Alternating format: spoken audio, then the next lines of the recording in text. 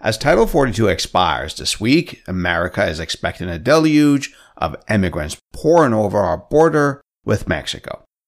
Migrants coming from Europe in this period. So you see a sort of a historic level of immigration, kind of a historical level that we still haven't really met ever again in terms of the ratio of immigrants versus people who were already here. So Italians, people from Spain, people from Portugal, right?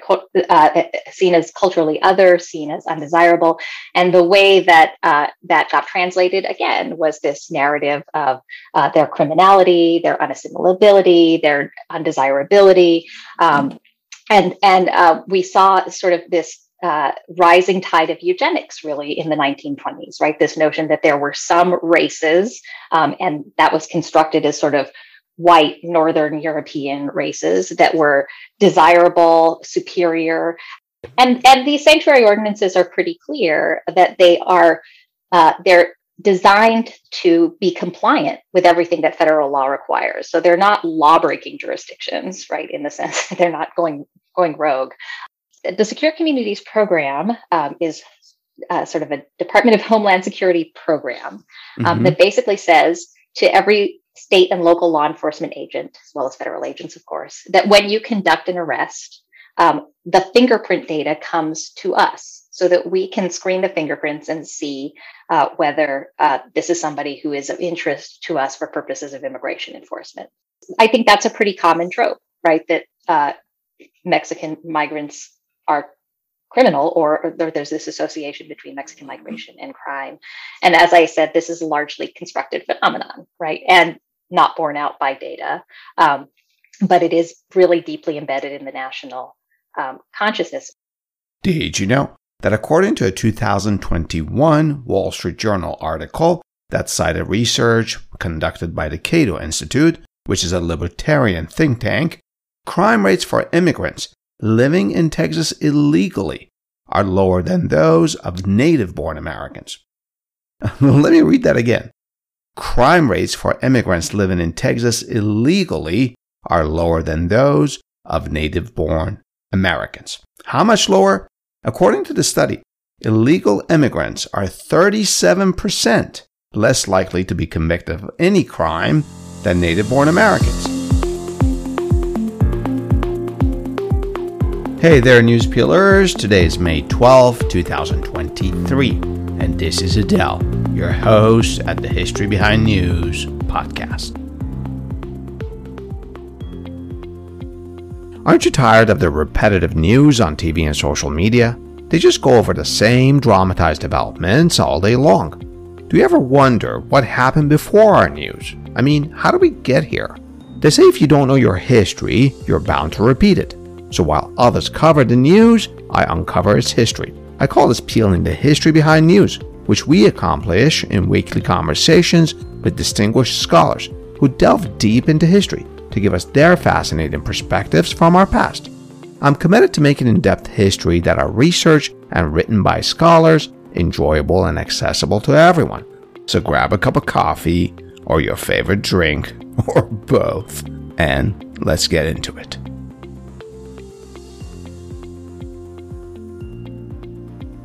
A New York Times article this week featured a photo of a sea of migrants breaking through a fence along the southern border of Mexico with Guatemala. Most of them will just pass through Mexico because they're headed to our border. This rise of immigrants heading to our border, as well as those that are already at our border, is largely because Title 42 expired this week. Title 42 was a pandemic-era public health measure that allowed the swift expulsion of many migrants at the southern border. So now, migrants believe it will be much easier for them to stay in the U.S. And these migrants include Haitians, Venezuelans, as well as those from China and Angola.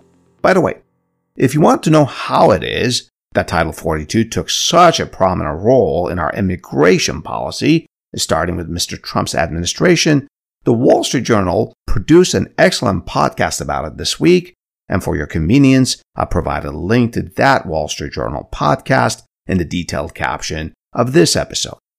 The strains of migration through our southern border are not limited to the border states of Arizona, Texas, New Mexico, and California. They're felt as far away as Chicago, which identifies itself as a sanctuary city. And the pressure on the resources of U.S. cities is expected to increase rapidly now that Title 42 has ended. As number of migrants swell in U.S. cities, such as Chicago, some Americans are asking this: will we be safe? Will crime rates increase? This question comes with its own history, dating back to the 19th century, when Catholic and Jewish and Chinese immigrants flooded our cities. And the same questions were asked by Americans then. Will we be safe? Will crime rates increase? To better understand the history of U.S. immigration and its correlation with crime, criminal procedure, and religious and racial biases, back in 2021, I spoke with Professor Jennifer Chacon. It's a conversation that is relevant and highly informative today. In this conversation, Professor Chacon brings focus to the history of eugenics in the context of immigration and answers questions like, what is a sanctuary city and how is it different than secure communities? And what is immigration paradox? At the time of our conversation, back in 2021, Professor Chacon was a professor of law at UC Berkeley. She's now at Stanford University Law School, where she researches issues that arise at the nexus of immigration law, constitutional law, and criminal law and procedure. She's the co-author of the immigration law textbook titled Immigration Law and Social Justice, which is now in its second edition, and the co-author of a forthcoming book exploring how the past decade's shifting immigration policies have shaped and been shaped by immigrant communities and organizations in Southern California. Professor Chacon was a co-convener of the Immigration Policy Advisory Committee to then Senator Barack Obama during his 2008 presidential campaign, and an outside advisor to the Immigration Transition Team of President-elect Obama from November 2008 through January 2009. A link to Professor Chacon's academic homepage, which includes a list of her publications and accomplishments, is provided in the detailed caption of this episode. So, stay with me as Professor Chacon and I peel the history behind this news.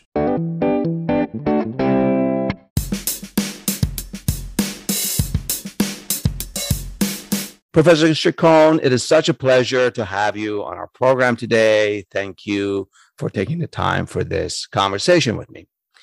In the last several years, particularly during Mr. Trump's administration, the political narrative that immigrants increase crime in America has gained currency, at least among some anti-immigrant groups.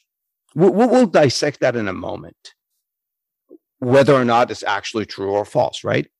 What I want to know first is, have we been here before in our history?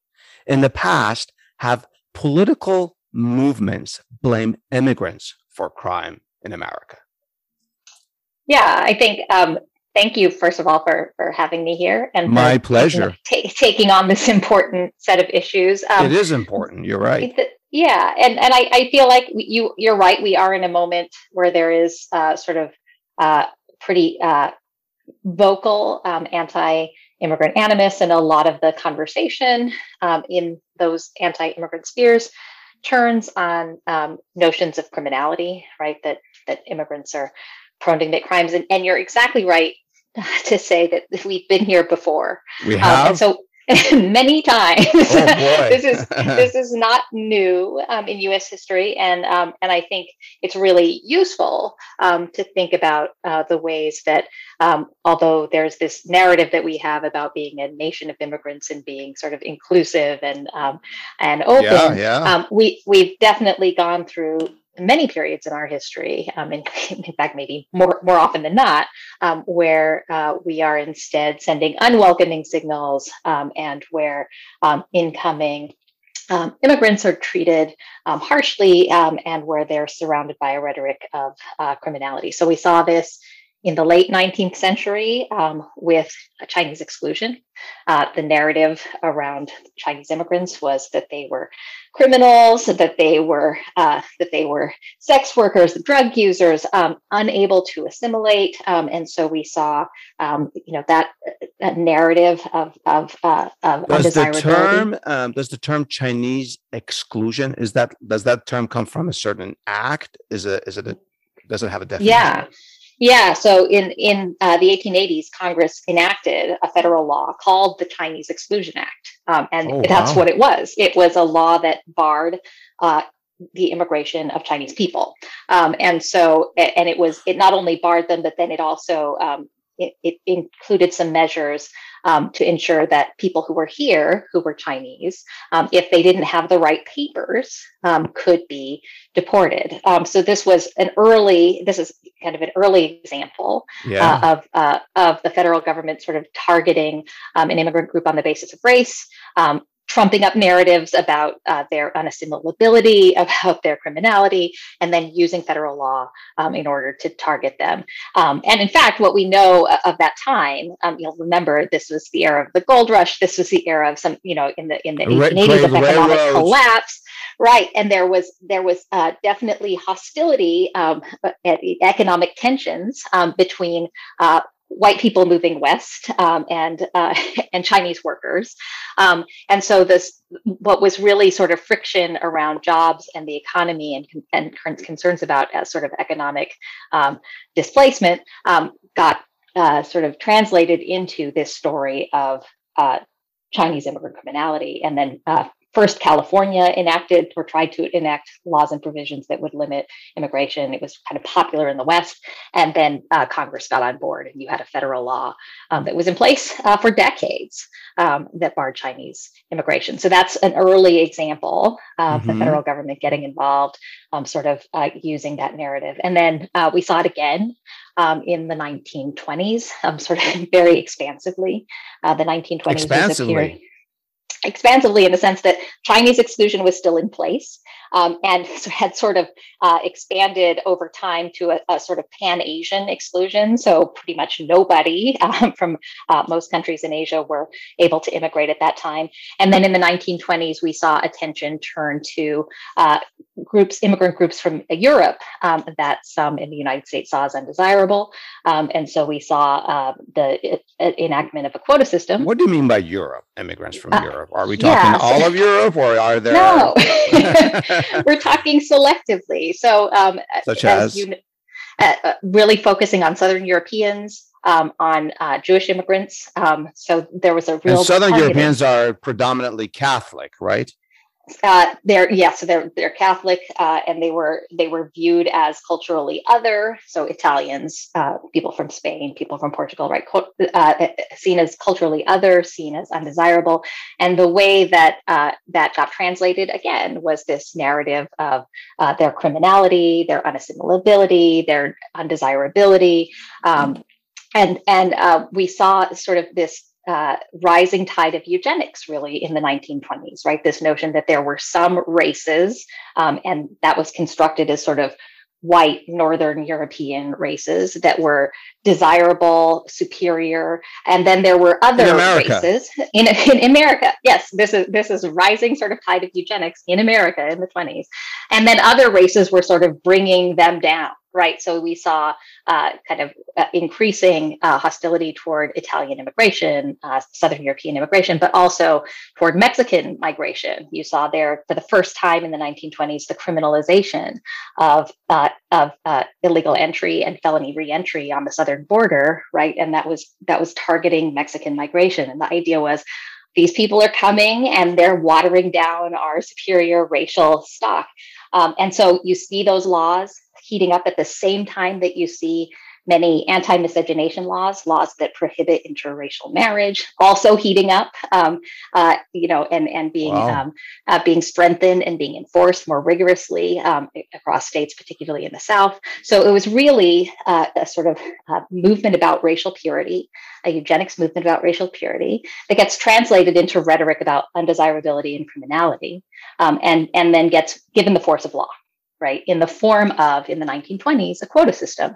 And the quota system basically said, we're going to favor immigrants who are already overrepresented in the population. So that will favor people who are immigrating from Britain. It'll favor people immigrating from Northern Europe. It will disfavor people immigrating from Southern Europe. And of course, conveniently, although there were plenty of people who had been forcibly brought from Africa, and there's substantial Black representation in the United States, they're left out of the quota system completely, right? They're not treated as having these familial ties or as part of the counting system when it comes to the quotas.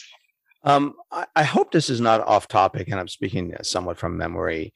In the 1920s, correct me if I'm wrong, there was this, was it a study? Was it a congressional body that got together? The Dillingham Commission? Yeah. So that was part of the response to growing concerns about migration. As you know, there was a real substantial expansion in migrants coming from Europe in this period. So you see a sort of a historic level of immigration, kind of a historical level that we still haven't really met ever again in terms of the ratio of immigrants versus people who were already here. And so that really caused a lot of unease, cultural unease, economic displacement and unrest. And so there was this commission put together under Teddy Roosevelt's administration to study this question of whether immigration was good or bad for the country. Did crime play a part in that? Yeah, and that was part of the notion, right? That there were gangs, that some people were more prone to criminality, that some people were more dangerous inherently, and you can see in that sort of framing the way that eugenics is already playing a role, right? So dangerous inherently, both because they're immigrants and because they're of certain ethnicity or race. Did I say that correctly? Yeah, so these are linked notions, right? It's not just that they're coming in, but that certain kinds of people are coming in that have been racialized, right? That there's a notion that these people are inferior. And so the Dillingham Commission, it sets about to study the question. They wrote a multi-volume report that makes a series of findings. Was it a diverse commission or were they all white men? It's largely white people. It is interestingly, a lot of women were employed by the Dillingham Commission, so there is gender diversity here. Good for them. At least that's a positive, right? Right. So there's lots of people gathering data, but the narrative that they were sort of charged with investigating sort of set the tone for what they found. And ultimately, the Dillingham Commission's findings were used to justify the use of a racial quota system in immigration. Did they find that immigrants contribute to an increase in crime? Was that their finding?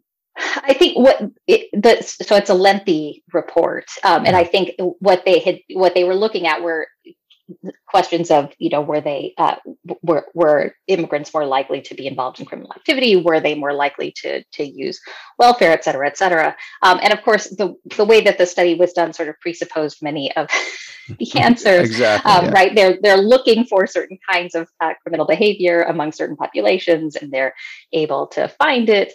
And so I think the kind of the social scientific soundness of findings that immigrants commit crime, as interpreted through the eyes of the Dillingham Commission, are quite questionable given the sort of eugenics lens from which they started, right? Yeah. And that sort of brings, I think, us to think bigger questions about how we define crime and when we worry about crime and what kinds of crimes we worry about.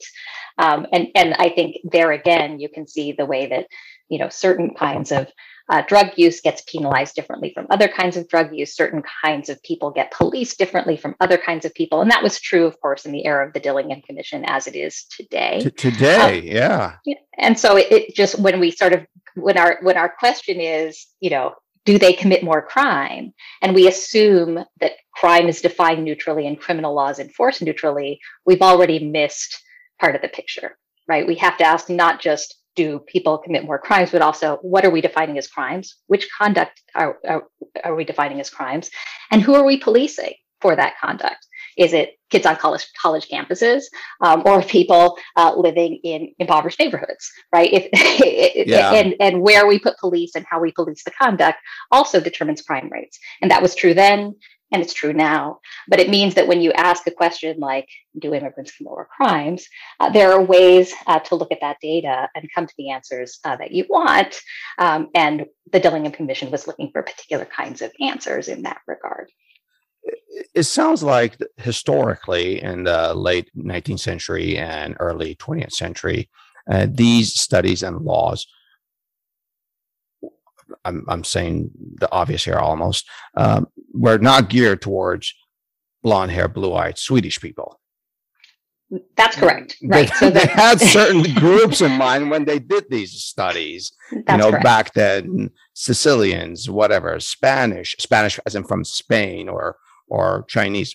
Interesting. Yeah. And a great deal of anti-Semitism underlying. Of course, yes, well. and Jewish immigrants that came from Eastern Europe in particular. Why don't we take a short break here and then talk about immigration and crime in recent years? Governor Abbott of Texas is becoming more vocal and assertive about controlling the rising tide of immigrants at the Texas border with Mexico.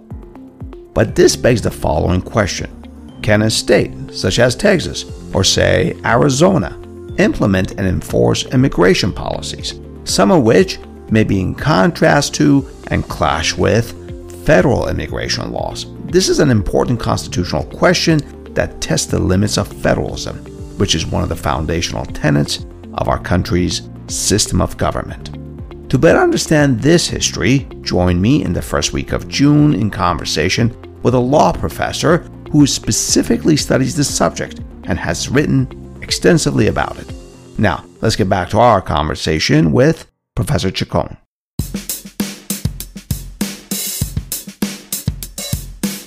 Professor Chacon, recently the Cato Institute published a research study about the correlation between immigration and crime of all states in Texas, which is currently in the news about immigration.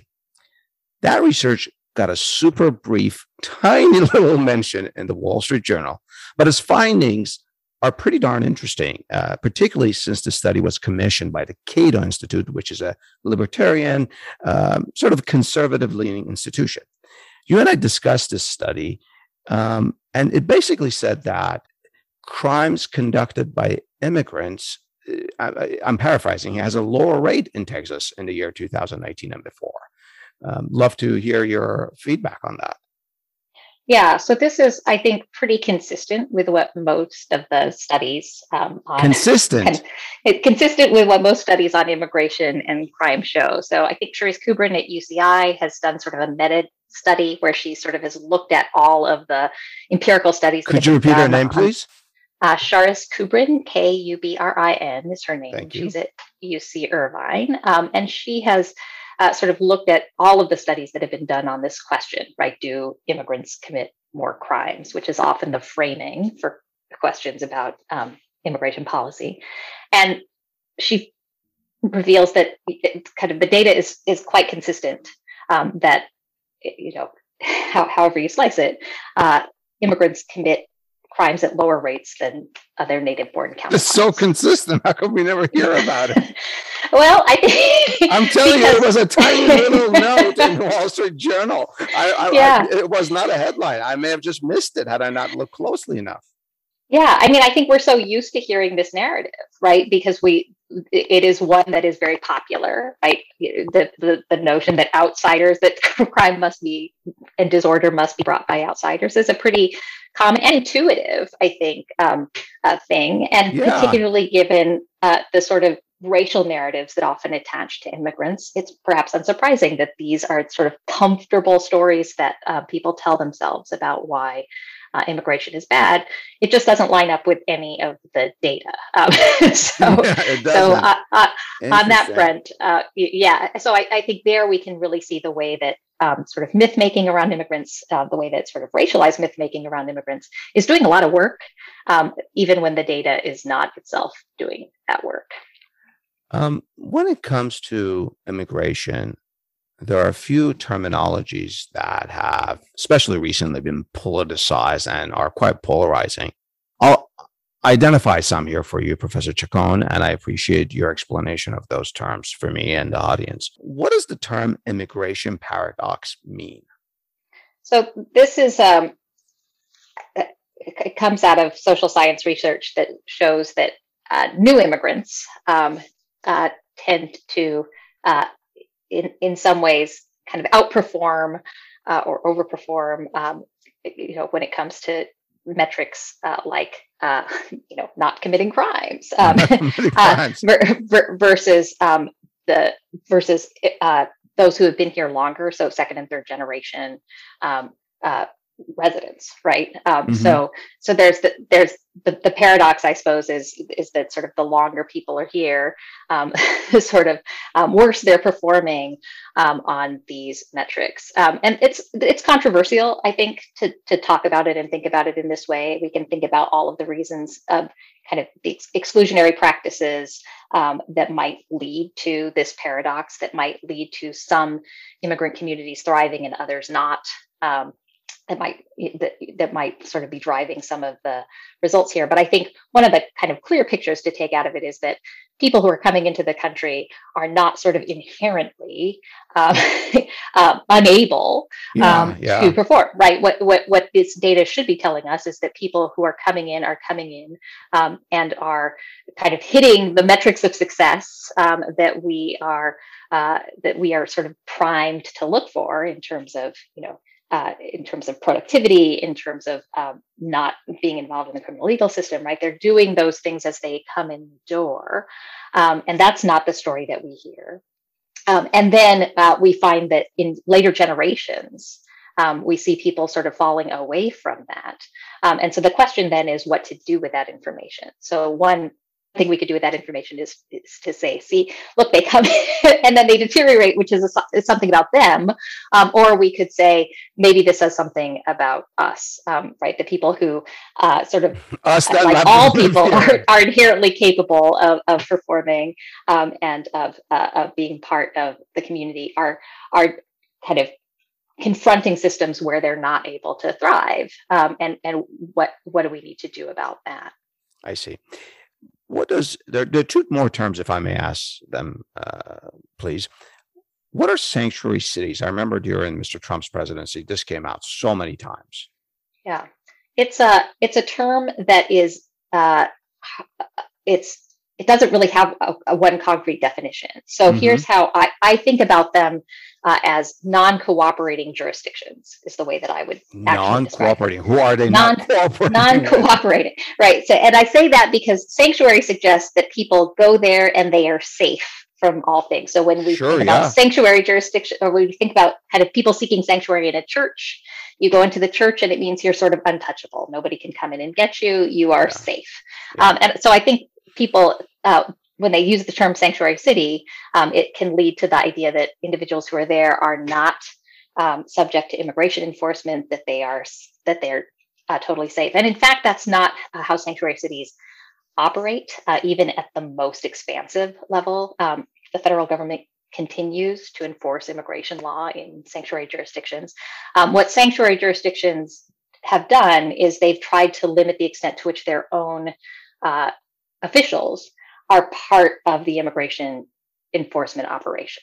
So that means, for example, if a local police officer conducts an arrest and the person is cleared of the charges, rather than holding the person at the request of the Department of Homeland Security, they would say, okay, we don't have a basis to hold them anymore. If you want them, you can arrest them, but it's not our job to voluntarily hold them for you until you decide what you want to do on the immigration side. So it's non-cooperation in the sense that they're refusing I get it. requests, not refusing kind of what they're legally required to do, but refusing what they're sort of permitted to do or have discretion to do in order to further immigration enforcement. What are a couple of examples of sanctuary cities?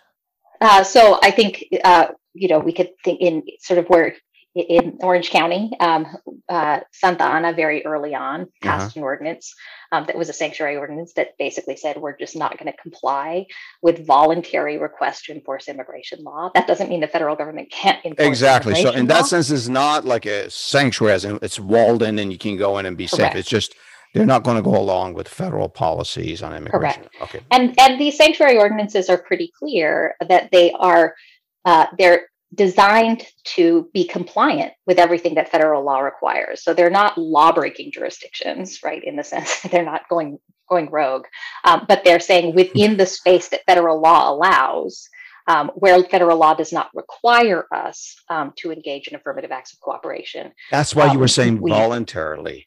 I see. So they're not going rogue. They're not breaking any federal law. That's right. Got it. And there have been lawsuits to sort of, police that boundary, right? There's gray area there where what does federal law require? What do you have to do? But it is not an effort to break federal law. It's merely an effort to separate federal immigration enforcement from the actions of local governments. I see. And this is often supported by police chiefs and police officers who worry that if the communities that they're policing don't trust them or think that they are part of the immigration enforcement apparatus, they're not going to go to them for help. It makes it much harder for them to have any community trust. So sanctuary jurisdictions aren't just sort of a notion of the radical left, but it's also a notion that's been embraced by a lot of local officials because it makes their job possible. If kids aren't coming to school because they're worried about immigration enforcement, that's a problem for educators. If people aren't going to hospitals because they're worried about immigration enforcement, that's a problem for public health. So there's a way in which sanctuary jurisdictions are designed in part to say there are local governmental functions that are necessary for us to perform in order to keep our communities safe. And that requires a degree of detachment from the immigration enforcement apparatus as permitted by federal law. If they don't provide those services and conduct those functions with immigrants, some of which I suppose are illegal, the community will be worse for it. Yeah, so we can think about things like COVID, right? Like, exactly. We can try to draw lines between documented and undocumented residents, but at the end of the day, if people are unvaccinated, it doesn't really matter what their immigration status is. It's bad for everybody when we have an unvaccinated community member. Unless you think COVID is a hoax. Unless you think COVID is a hoax, which some do, and I'm not one of those people. Yeah, neither am I, Professor Chacon. Does the term sanctuary cities, is it different than the term secure communities, or are they pretty much the same? So secure communities is a federal program. It was rolled out. The rollout really began at the very end of the administration, the second term of George W. Bush, so 2008. And then it was rolled out in full under the early Obama administration, 2009 to 2013. Mm-hmm. And the Secure Communities program is sort of a Department of Homeland Security program that basically says to every state and local law enforcement agent, as well as federal agents, of course, that when you conduct an arrest, the fingerprint data comes to us so that we can screen the fingerprints and see whether this is somebody who is of interest to us for purposes of immigration enforcement. That's what Secure Communities is. And so it was already the case that fingerprints went to the FBI, right? So if someone in the state of Texas conducted an arrest for a Texas offense and they ran fingerprints for the arrestee, that person's fingerprints would also be sent to the FBI to see if there were any federal crimes or crimes in other states, right, that required some sort of investigation. So now with Secure Communities, the fingerprints also go to the Department of Homeland Security, and the Department of Homeland Security then, if they're interested in enforcing immigration law against the person who's been arrested, they can communicate that to the state or local government and say, we're interested, hold this individual. So that's the Secure Communities Program. That sounds nothing like sanctuary. It's kind of the opposite, right?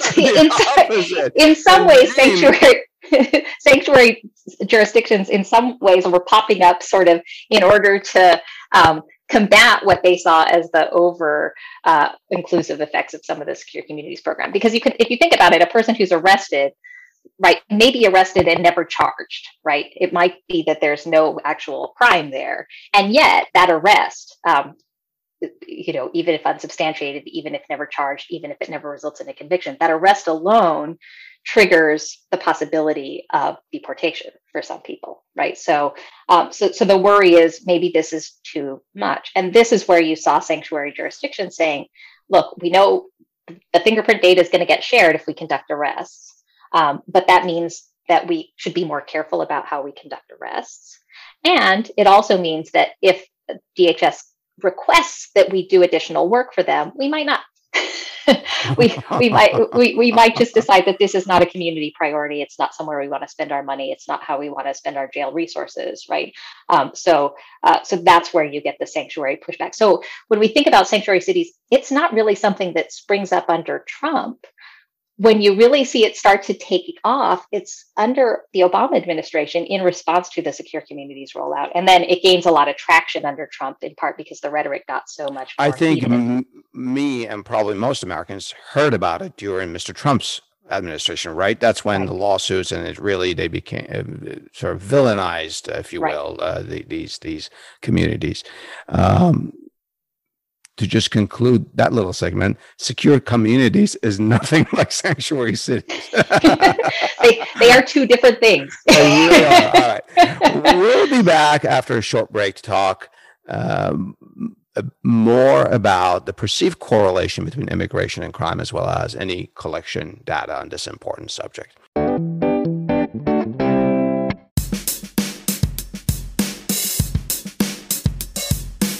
Professor Chacon, are there differences in correlation of crime, or perhaps perceived correlation of crime, with different immigrant groups? Does my question make sense? Yeah, I understand the question, and I'm not sure I have a good answer for you. I think there are stories or perceptions of migrant criminality, right? So I think you could sort of get a sense of some of that when Trump announced his presidential campaign by, his off the escalator speech was about Mexicans, how they don't bring their best, they're bringing drugs, that they're quote unquote rapists, right? Some of us, he assumed, I suppose, were good people, but generally, right, that was the narrative. So I think that's a pretty common trope, right? That Mexican migrants are criminal, or there's this association between Mexican migration and crime.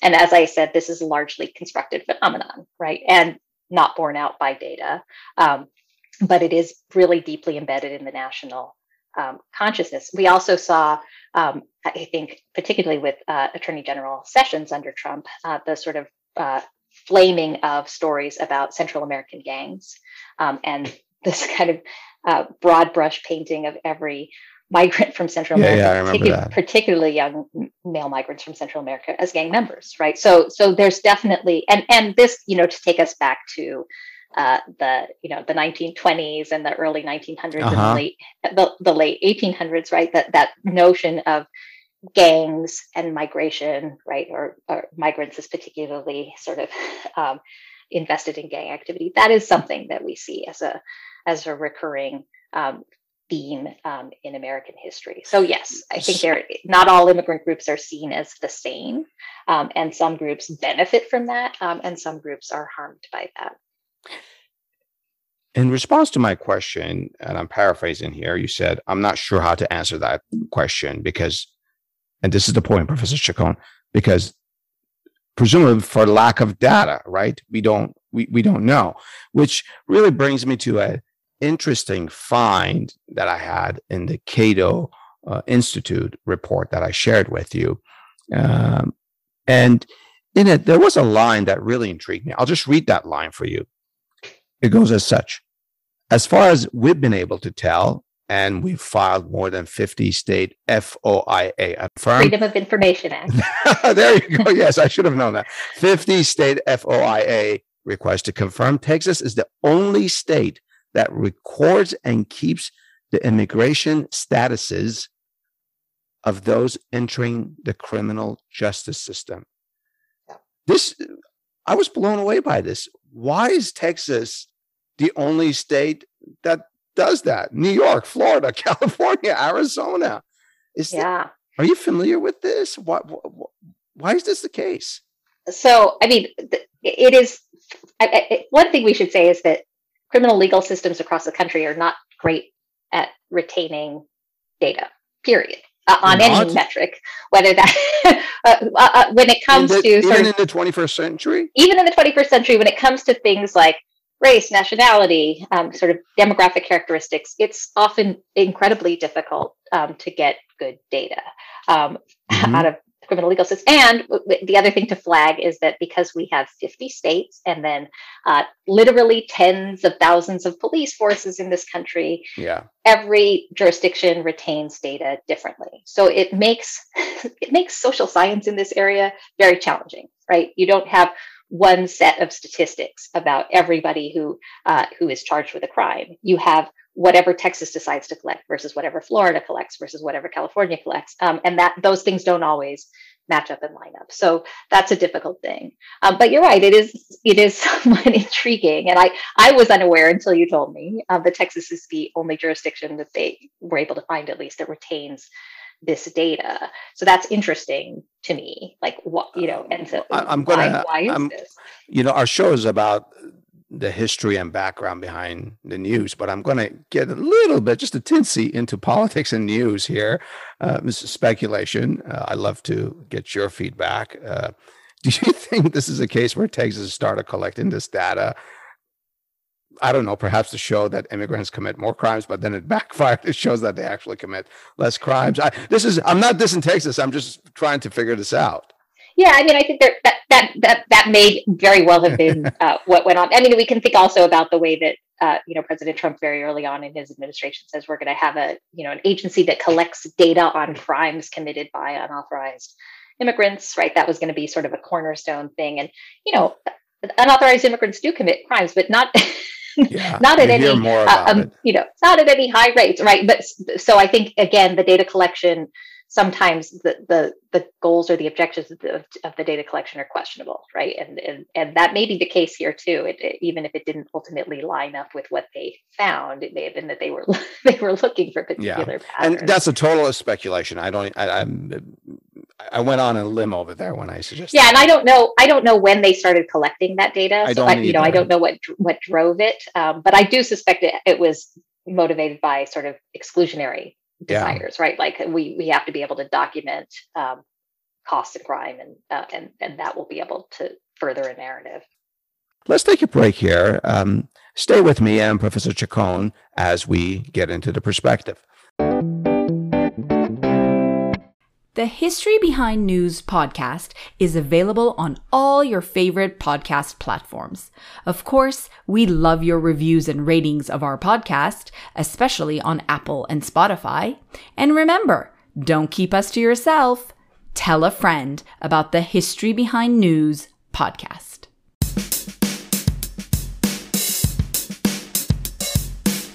Professor Chacon, why does this false narrative that immigrants are responsible for increasing crime rates, and you said there's just no data to support that, continue for more than a century? And children and grandchildren of immigrants are saying it now, the very ones that were 50, 60 years ago accused of this, falsely accused of this, are now saying it regarding other immigrant groups.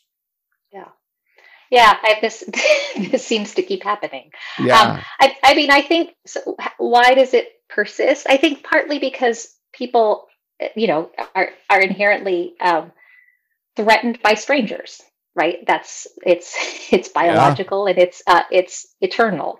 And so it then becomes very natural to assume that outsiders, strangers, people we don't know, aren't like us and are threatening to us.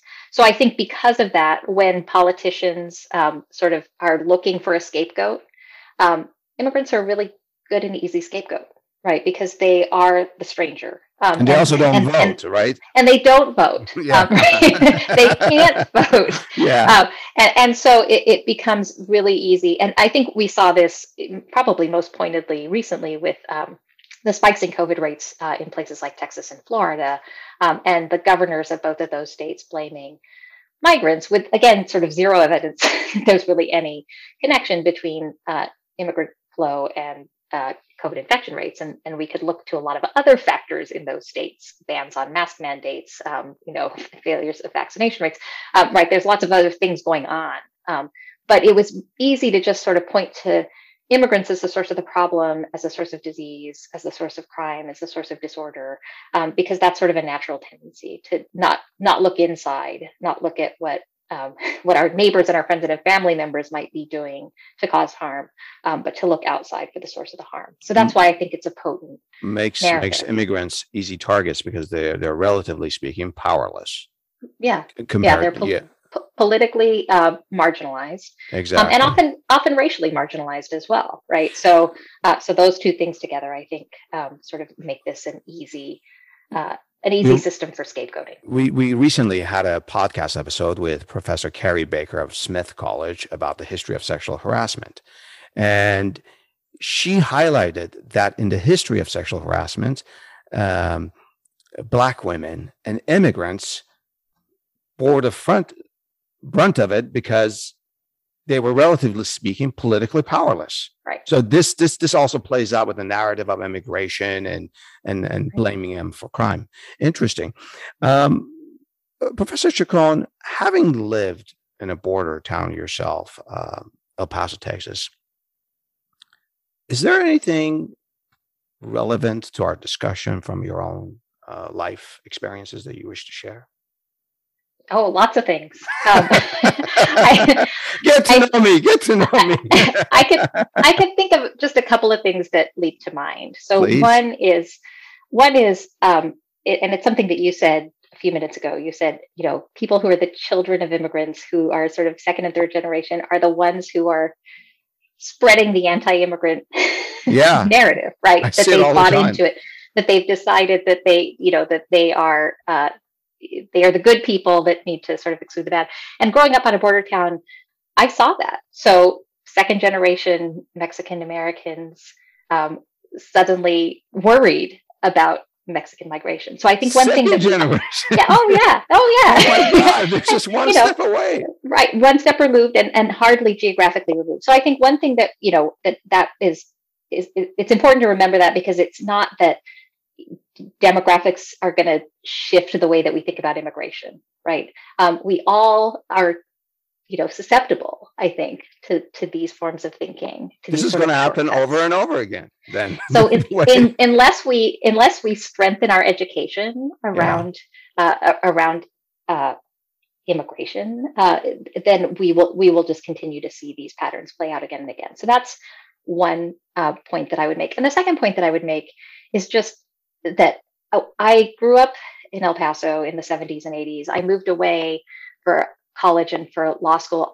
And when I moved away, so I was far from the border, I was always stunned at the way that people talked about the border as this kind of site of chaos and disorder and crime, and a place that was sort of in need of a strong federal presence. That's sort of the general perception. Yeah, right? Which did not resonate with my experience growing up on the border, where my city was quite safe. If you look at sort of crime statistics, they're very low.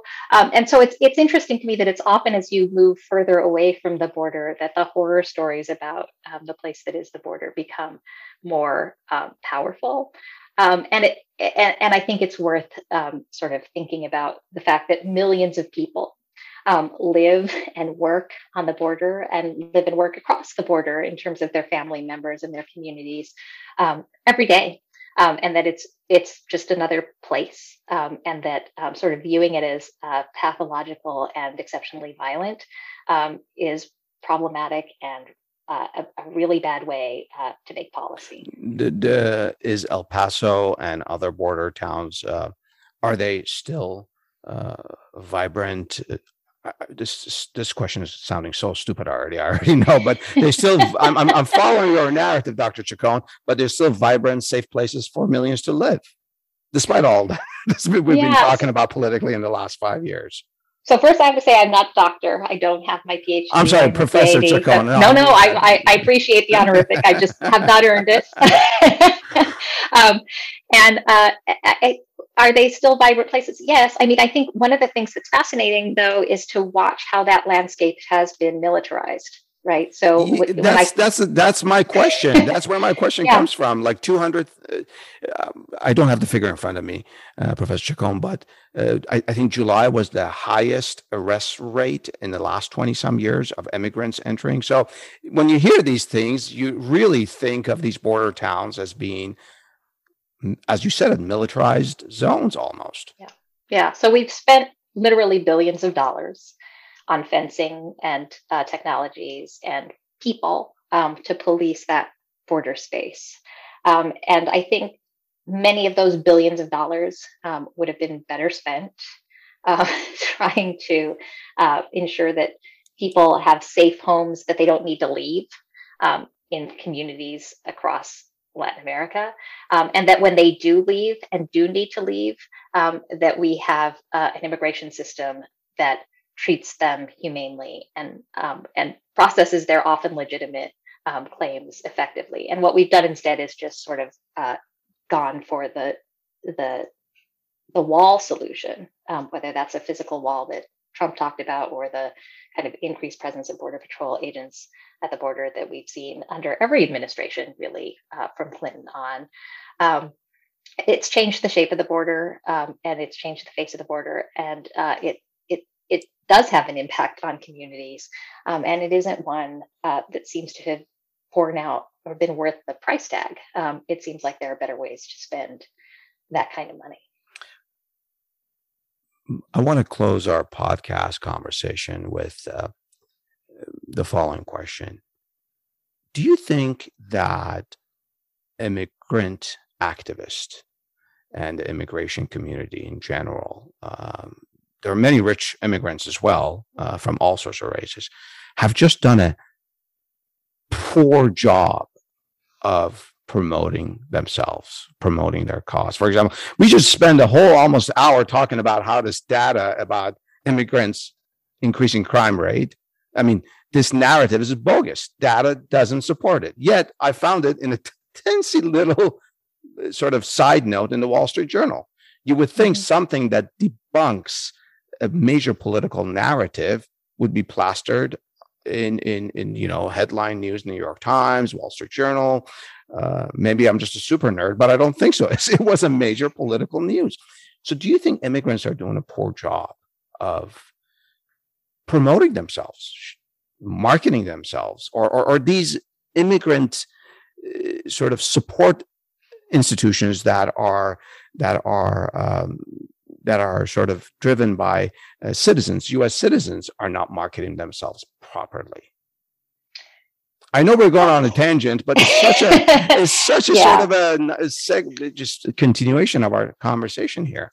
Yeah, I mean, I guess I wouldn't be one to criticize immigrant serving organizations or activists. No, it wasn't meant as a criticism at all. Yeah. No, I mean, I think sometimes, sometimes they worry and I worry that if you sort of seize on the narrative that, hey, we're not criminals, you've already bought into a couple of problematic things, right?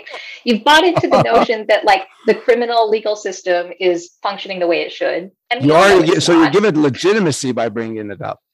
Right. Interesting. And we all know that's a problematic system, right? We've been talking about that certainly for the last 18 months. There's been a national conversation about that. Yes. And so I think, there is some reluctance to sort of double down on that story, because how crime is identified and prosecuted and punished isn't always fair. And so to then say, well, that should be the metric that we use to measure people's worth, that can be problematic, right?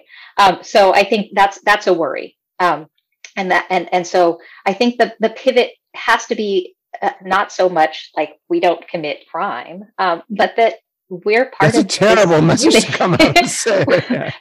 We're part of this community, right? That we work here, we live here, we love here. And that the fate of the nations that we've come from are deeply interconnected with the fate of this nation, right? And when we think about sort of U.S. intervention in Central America, U.S. economic imperialism in Mexico, U.S. intervention in places like Afghanistan, we can see the way that the kind of the people who are coming here are often coming here because they have been touched by U.S. policy. And so that to me is a really important part of the story. People are often surprised. Why are they coming here? We don't want them here. We don't want them here? Can't they leave us alone? And I think often the answer is, well, you didn't leave us alone. Exactly. Right. There are ways in which these histories and fates are interconnected. And we really have to see that to understand that it's not that we're sitting here in isolation and people are coming and we should decide whether they get to come in or not, but that instead we are working in this sort of deeply interconnected world.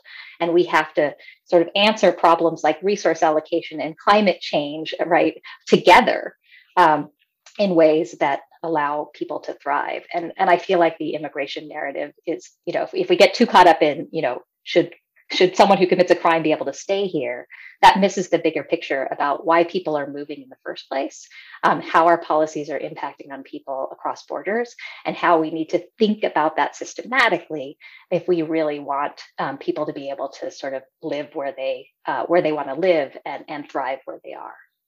I'm glad I asked that question. I appreciate your view and input on that. Professor Chacon, thank you so much for educating me and our listeners. You're welcome back to the Peel.News anytime. And to our listeners, if you know of any history that could provide more perspective from the past on this subject, please share it with us and tell us what's your perspective.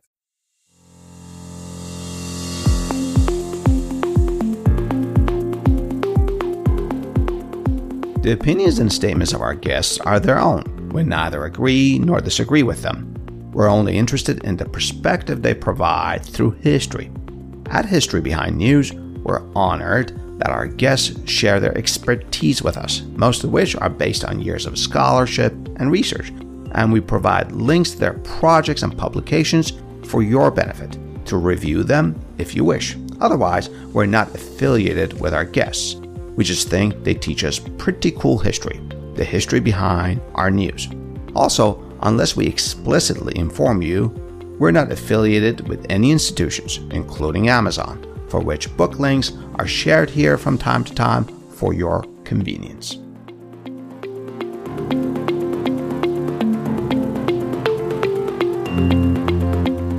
Finally, as a reminder, we don't do news here at History Behind News. We peel the news for the history behind it. And our mission is not to provide a complete account and analysis of the past, rather is to highlight some issues and incidents in our history that may poke and prod your discerning minds into seeking some perspective for our news. And if you disagree with our take on history, well then, it means we've succeeded in getting you to think about the history behind news.